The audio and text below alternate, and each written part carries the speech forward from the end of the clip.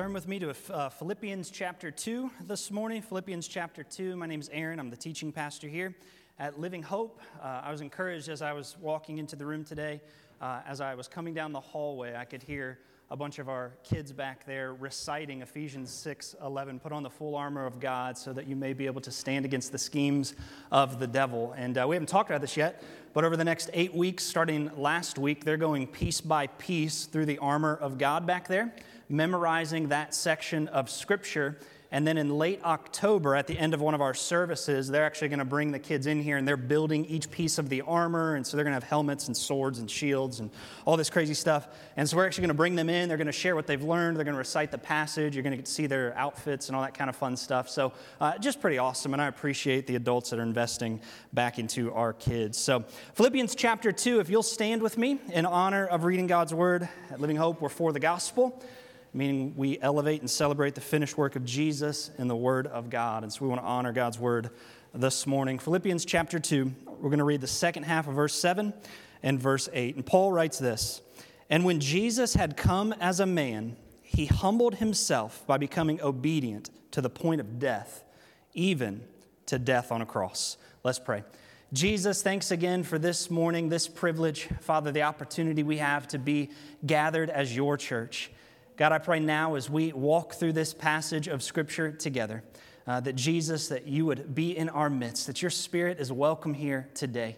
Father, teach us, draw us closer to Jesus. Give us ears to hear from you, hearts to receive your word, Lord, and hands and feet to live out the truth of the gospel that we'll hear this morning as we head about our Monday through Saturday.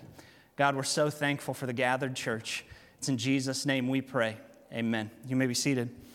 Well, we've been in this conversation the last few weeks here in Philippians as we took a break from this book for a season and did our series Asking for a Friend. And now as we've jumped back into this, we've been in a conversation on unity that's found in the local church, but unity that's found through humility. And so we've really been highlighting this idea of, as Christians, being humble. And what I wanted to do at kind of a lighthearted note today, you guys know I love to tell stories, to joke around, to have a little bit of fun.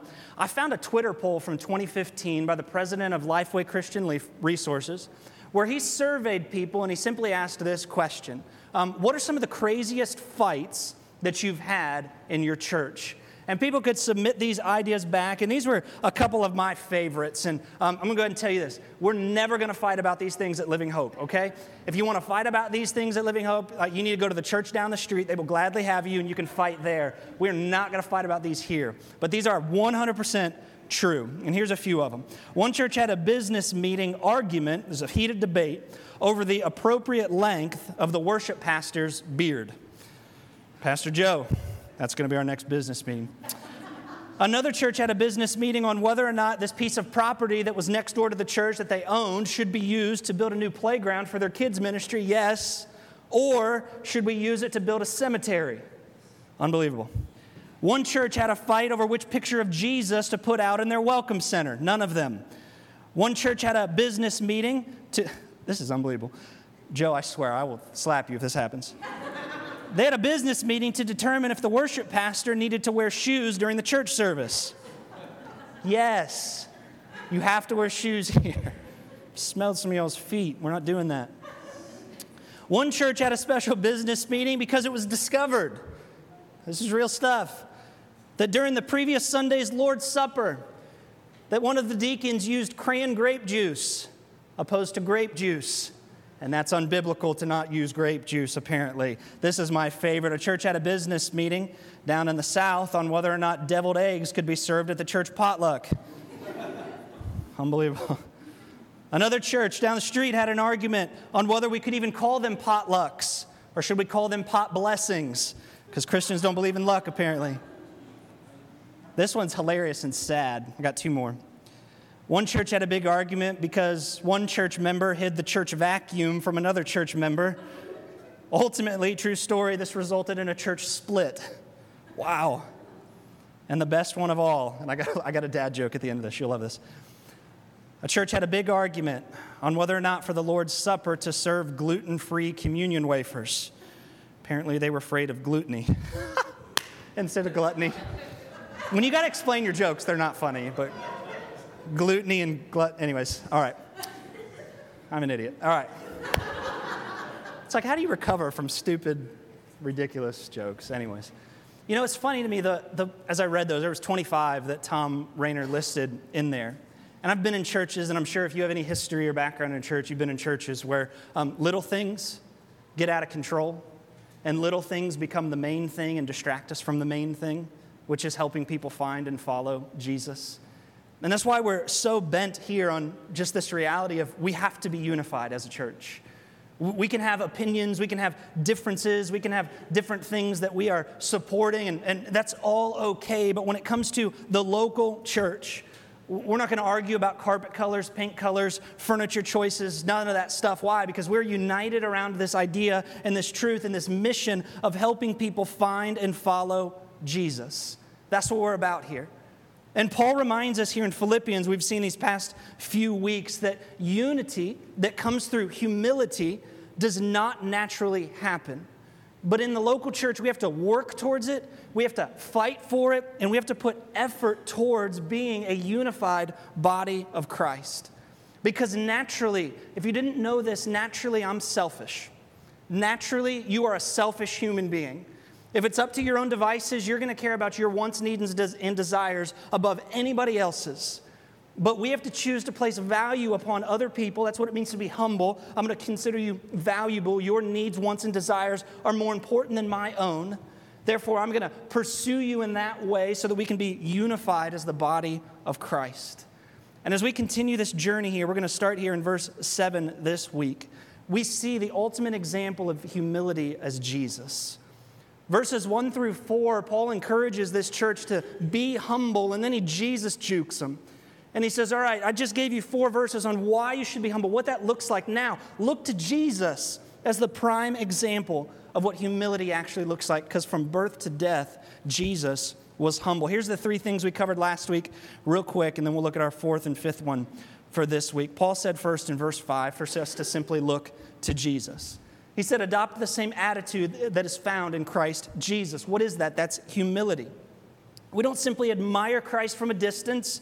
No. We look to Jesus and adopt and learn and walk the same way that he walked. That's what it means to look to Christ. Second one, we said Jesus could have. Jesus being God from eternity past. We see that here in Philippians 1, John chapter 1, Genesis chapter 1, throughout the New Testament, that Jesus being God, not a created being, he could have exploited that position, his godness, to his own advantage. But instead, we saw in verse 6 that Jesus did not grasp onto that. Instead, he was willing to temporarily let that go, modeling humility for us, for his glory and our sake. So Jesus could have done that, but point number 3 was this, but he didn't. You see, Paul reminded us here in verse 7 that Jesus instead emptied himself.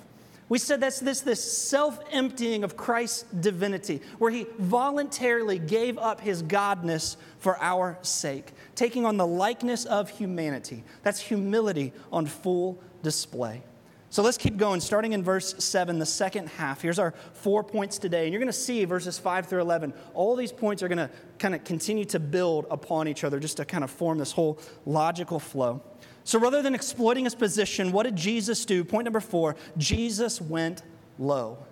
Jesus went low. Look at verse 7 again. Now when Jesus had come as a man, we're getting ground level here in verse 7.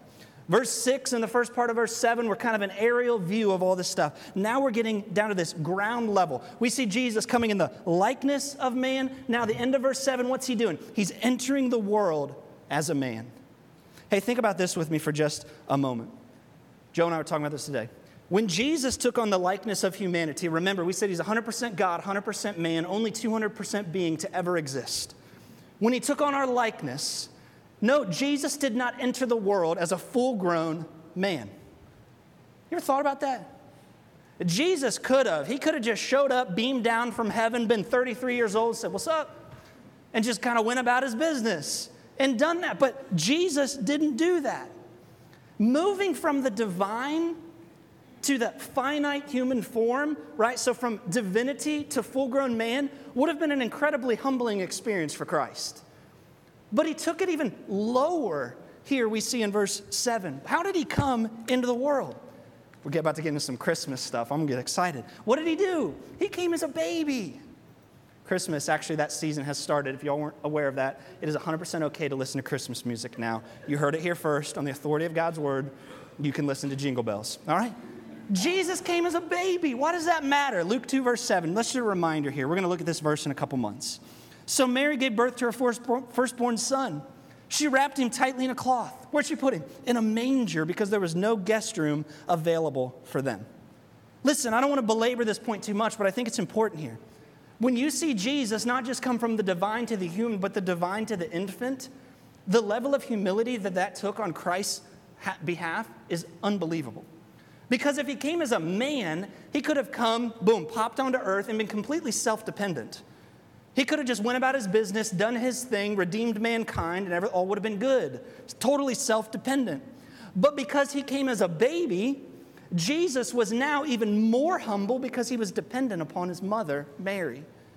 He couldn't be self-dependent. Instead, he had to be even more humble, and the Creator had to be dependent upon his creation. That's incredible. If you're a parent in this room, you're going to understand this. I have 2 daughters, 8-year-old and a 3-year-old. And when you have kids and you bring them home for the very first time, you learn 2 things really quick. You learn selflessness, right? Because immediately when you bring a baby into the house, like selfishness has to go out the door because babies are extremely dependent upon adults. Most babies, when they come out of the womb, don't come out with a checking account, a car, and a home. They're dependent upon you for those things. That's just how it works. That's how God set this up. Secondly, not only do you learn selflessness, but you learn dependency. Not on your part, but the part of the baby. Why? Because they're totally dependent upon you. We had 2 little girls, like I said, and I can remember both of my girls never slept through the night, ever. It took a while. Sophia, she's the worst. Y'all know Sophia. Her sleeping through the night, nightmare. It's like it's carried through this day. But Sophia, at 2 a.m., when she would wake up in the middle of the night as a 3-week-old infant, and she's crying because she's hungry, as a good father, what do?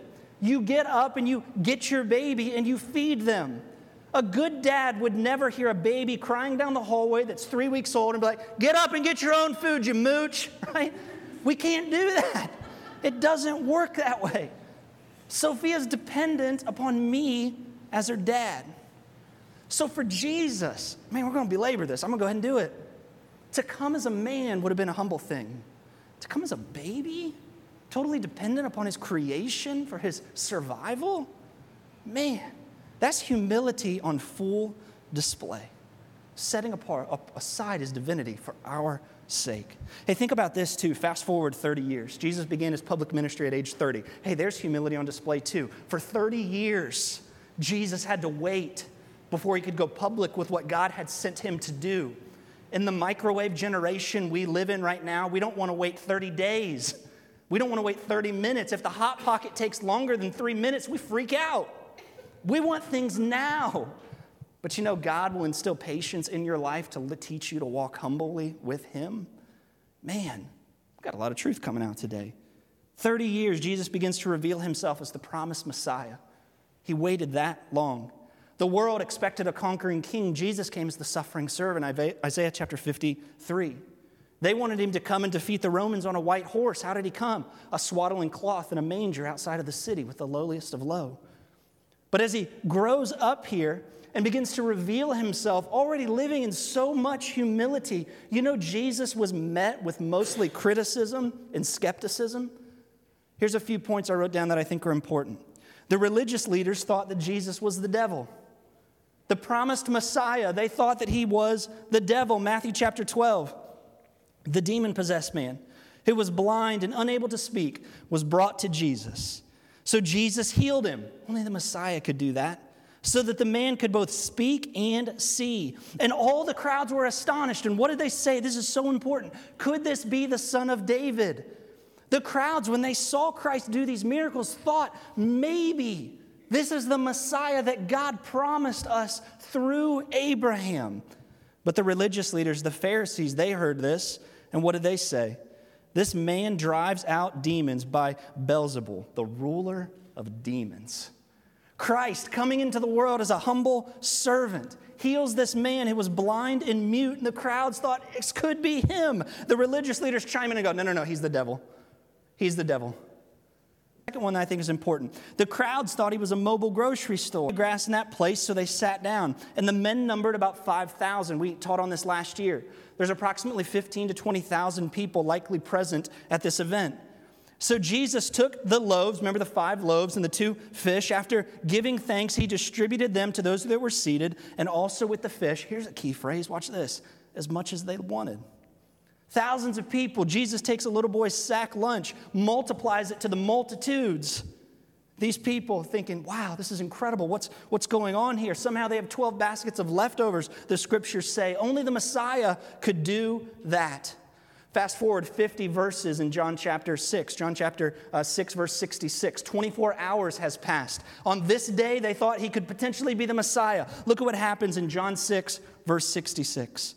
From that moment, many of his disciples turned their back and no longer accompanied Jesus. Why? Because he began teaching the gospel and the truths of the kingdom of God. All they wanted was free fish and chips. Jesus gave them more eternal life. You know, at the end of Jesus' ministry, just over 3 years, how many people were part of Jesus' church? 120. The Son of God, the Messiah. Do you know what it takes to walk in that kind of humility? It doesn't make sense. Here's the third one. Jesus, a grown man on this earth, sent to be the Savior of the world, and his family thought he was crazy. Mark chapter 3, verse 21, when his family heard this, they set out to restrain him. They thought he was a madman. What did they say? Because they said, he's out of his mind. Can you imagine if your brother, I can imagine mine, came to you this weekend and said, hey man, let's go grab lunch. You grab lunch with him, you're sitting down at Panera. How you doing? How's your week? Good. I'm the Messiah.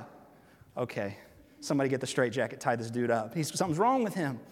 They grew up with Jesus. They'd seen Jesus. They lived life with Jesus. And now he's making these messianic claims. And they're saying, you're crazy. You're out of your mind. And what does Jesus do? He stays low. He continues to stay humble, walking and talking in a state of humility. Look back at verse 6 with me again. It said he could have exploited his position. What do we learn from Jesus here in verse 6 and the end of verse 7? I don't know about you, but I don't like being humble. None of us like to be humble. We don't really enjoy it. But sometimes we say, you know what? I'll give humility a shot. I'll try it out. And the moment I'm met with opposition, what do we go? This doesn't work. It's stupid. I'm going to go back to doing things my way.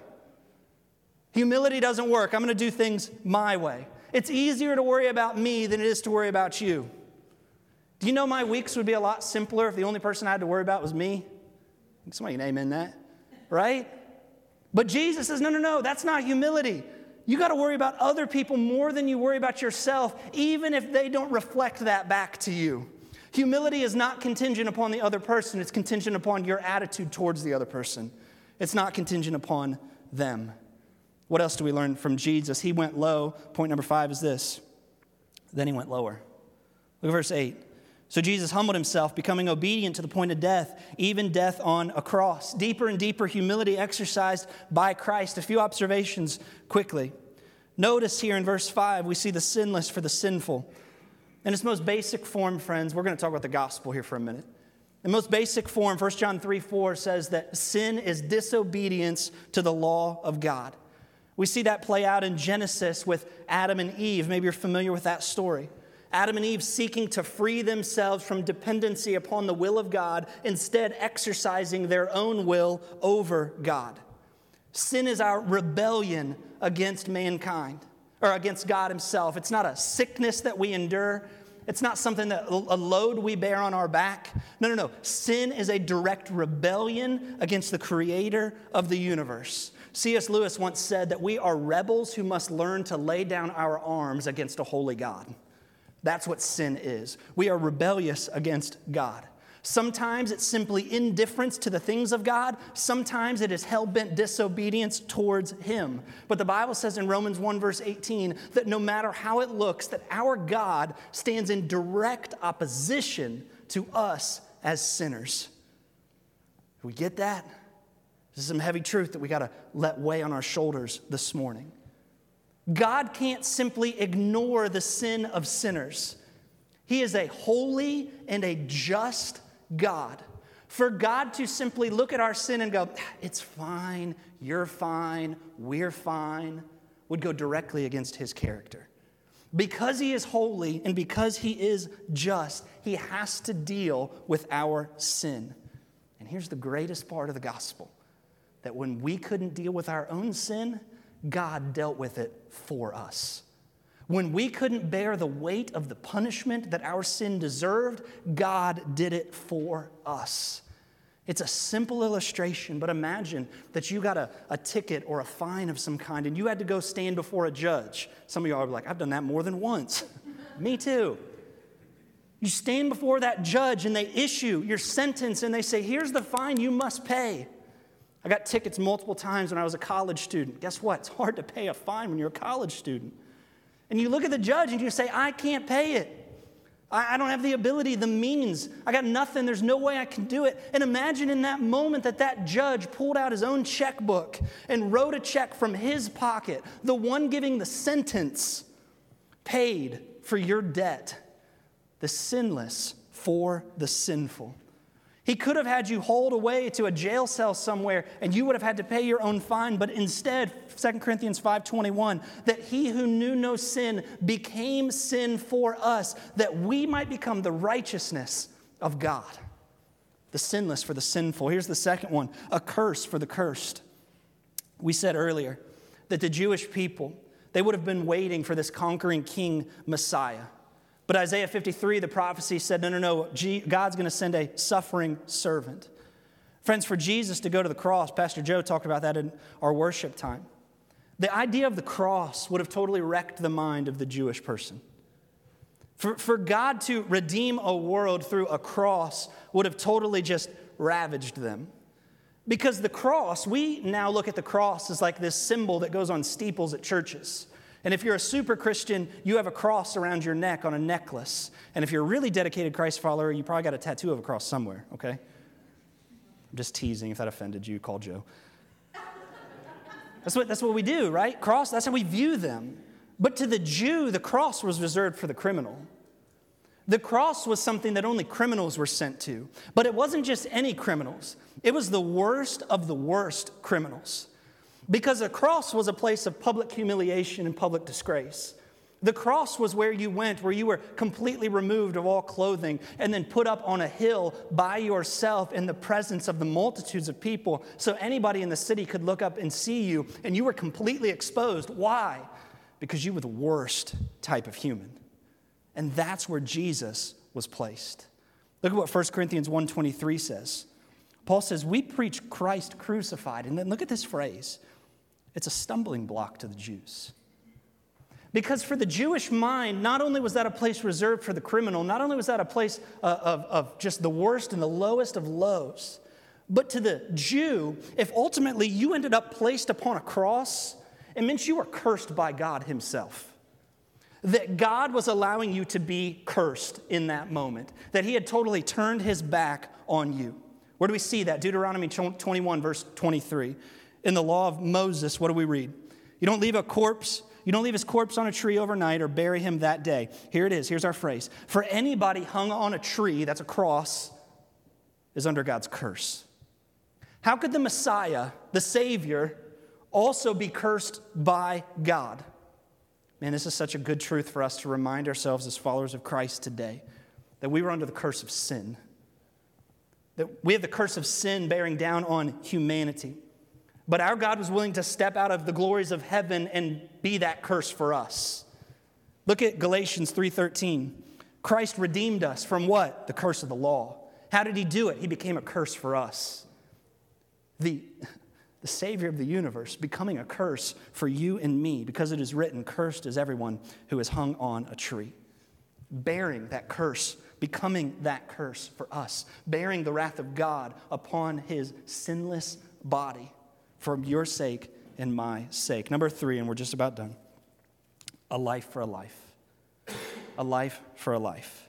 Hebrews 9:22 says that according to the law, almost everything is purified with blood. And without the shedding of blood, there is no forgiveness.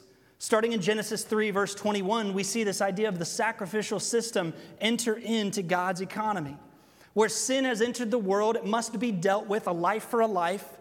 God would allow animals to be sacrificed as a temporary covering, a blood sacrifice, a temporary covering for our sin. If this is new to you, this stuff's kind of crazy. Let us soak into you just a little bit. Our sin and abomination before God himself separated us from him, and instead of leaving us that way, what does God do? He says, I'm going to establish a temporary covering until my Messiah can come. And he would allow these animals to be killed, and their blood would serve as a temporary covering over our sin until the perfect sacrifice could arrive, that is Jesus. 1 John 4:10 says that love consists of this, not that we loved God. You ever thought about that? You know God is the initiator of your salvation, not you. We're enemies. We're taking up our arms against him, charging the gates of heaven, trying to destroy him. And God says, I love you too much for that. Watch what I'll do. Look at the second part of verse 10. That God loved us, and he sent his son to do what? Be the atoning sacrifice for our sins. The technical theological word here is the substitutionary atonement of Jesus. You're like, why does that matter? Hey, sometimes it's good to learn theology in big words. What does that mean for us? When we say that Jesus was our substitute, it means he died a death I couldn't die. I could not pay for my own sin because I'm a sinful, finite being. I needed a sinless, eternal being to do it for me, to hold up my end of the bargain. When we say the word atonement there, it means when Jesus' blood shed on that cross as the perfect sacrifice for us, that his blood completely removed our sin debt. That's incredible. 100% gone. Not only that, Jesus, by shedding his blood, we read in the Gospels that the wrath of God was poured out on him. When he shed his blood on that cross and God poured out his wrath, you know God's wrath was completely appeased in that moment because of Jesus. That the anger that God has against sin that I deserve and you deserve, that because Jesus died on that cross, Jesus bore it for us. And now that wrath, we don't have to bear that any longer. We go from enemy to friend instantly. While we were still enemies of God, Christ died for us. The substitution for you and me. Do we see humility continuing to go deeper and deeper and deeper in the life of Jesus? It blows my mind. So what's our application for today? And we're done. We just see gracious humility in the life of Christ, friends. Sometimes in the church, we need to be reminded of the truth of the gospel. That Jesus sacrificed for me. He willingly came as a man for me. He willingly lived as a man for you. He willingly died as a perfect sacrifice, an atoning sacrifice for us. So what's the response? Humility. We exercise humility towards other people. Why? Because the mission's important. People's souls are at stake. We said in the very first week of this several months ago that a disunified church, a church that is not unified, is a terrible testimony to a lost and broken world. If I want to reach people into the kingdom of God, into the local church, we can't be ununified. We can't not be unified as a church. It's an impossibility because it's a fragmented and broken body of Christ, and the world looks at that and say, you know what? I don't want anything to do with that. I don't want anything to do with that. Instead, we look to the example of Jesus and we say, I'm going to follow his example. I'm going to embody his attitude. I'm going to live the way that he lived because souls are at stake. Let me pray for us. God, thank you so much for your word for this day, for your church, and even, Lord, when we need to digest hard truth, that, Father, that you extend extra grace to us in those moments. God, may we never get over the gospel. That's such a cliche statement, but God, we don't want to get over the gospel because that fuels literally everything that we do. So God, in a moment of reminder, I pray that, Lord, this is just also a moment, Lord, where you continue to catapult your church forward for your glory and for people's souls. God, we love you. Thanks for the privilege we've had to gather today. It's in the name of Jesus we pray these things.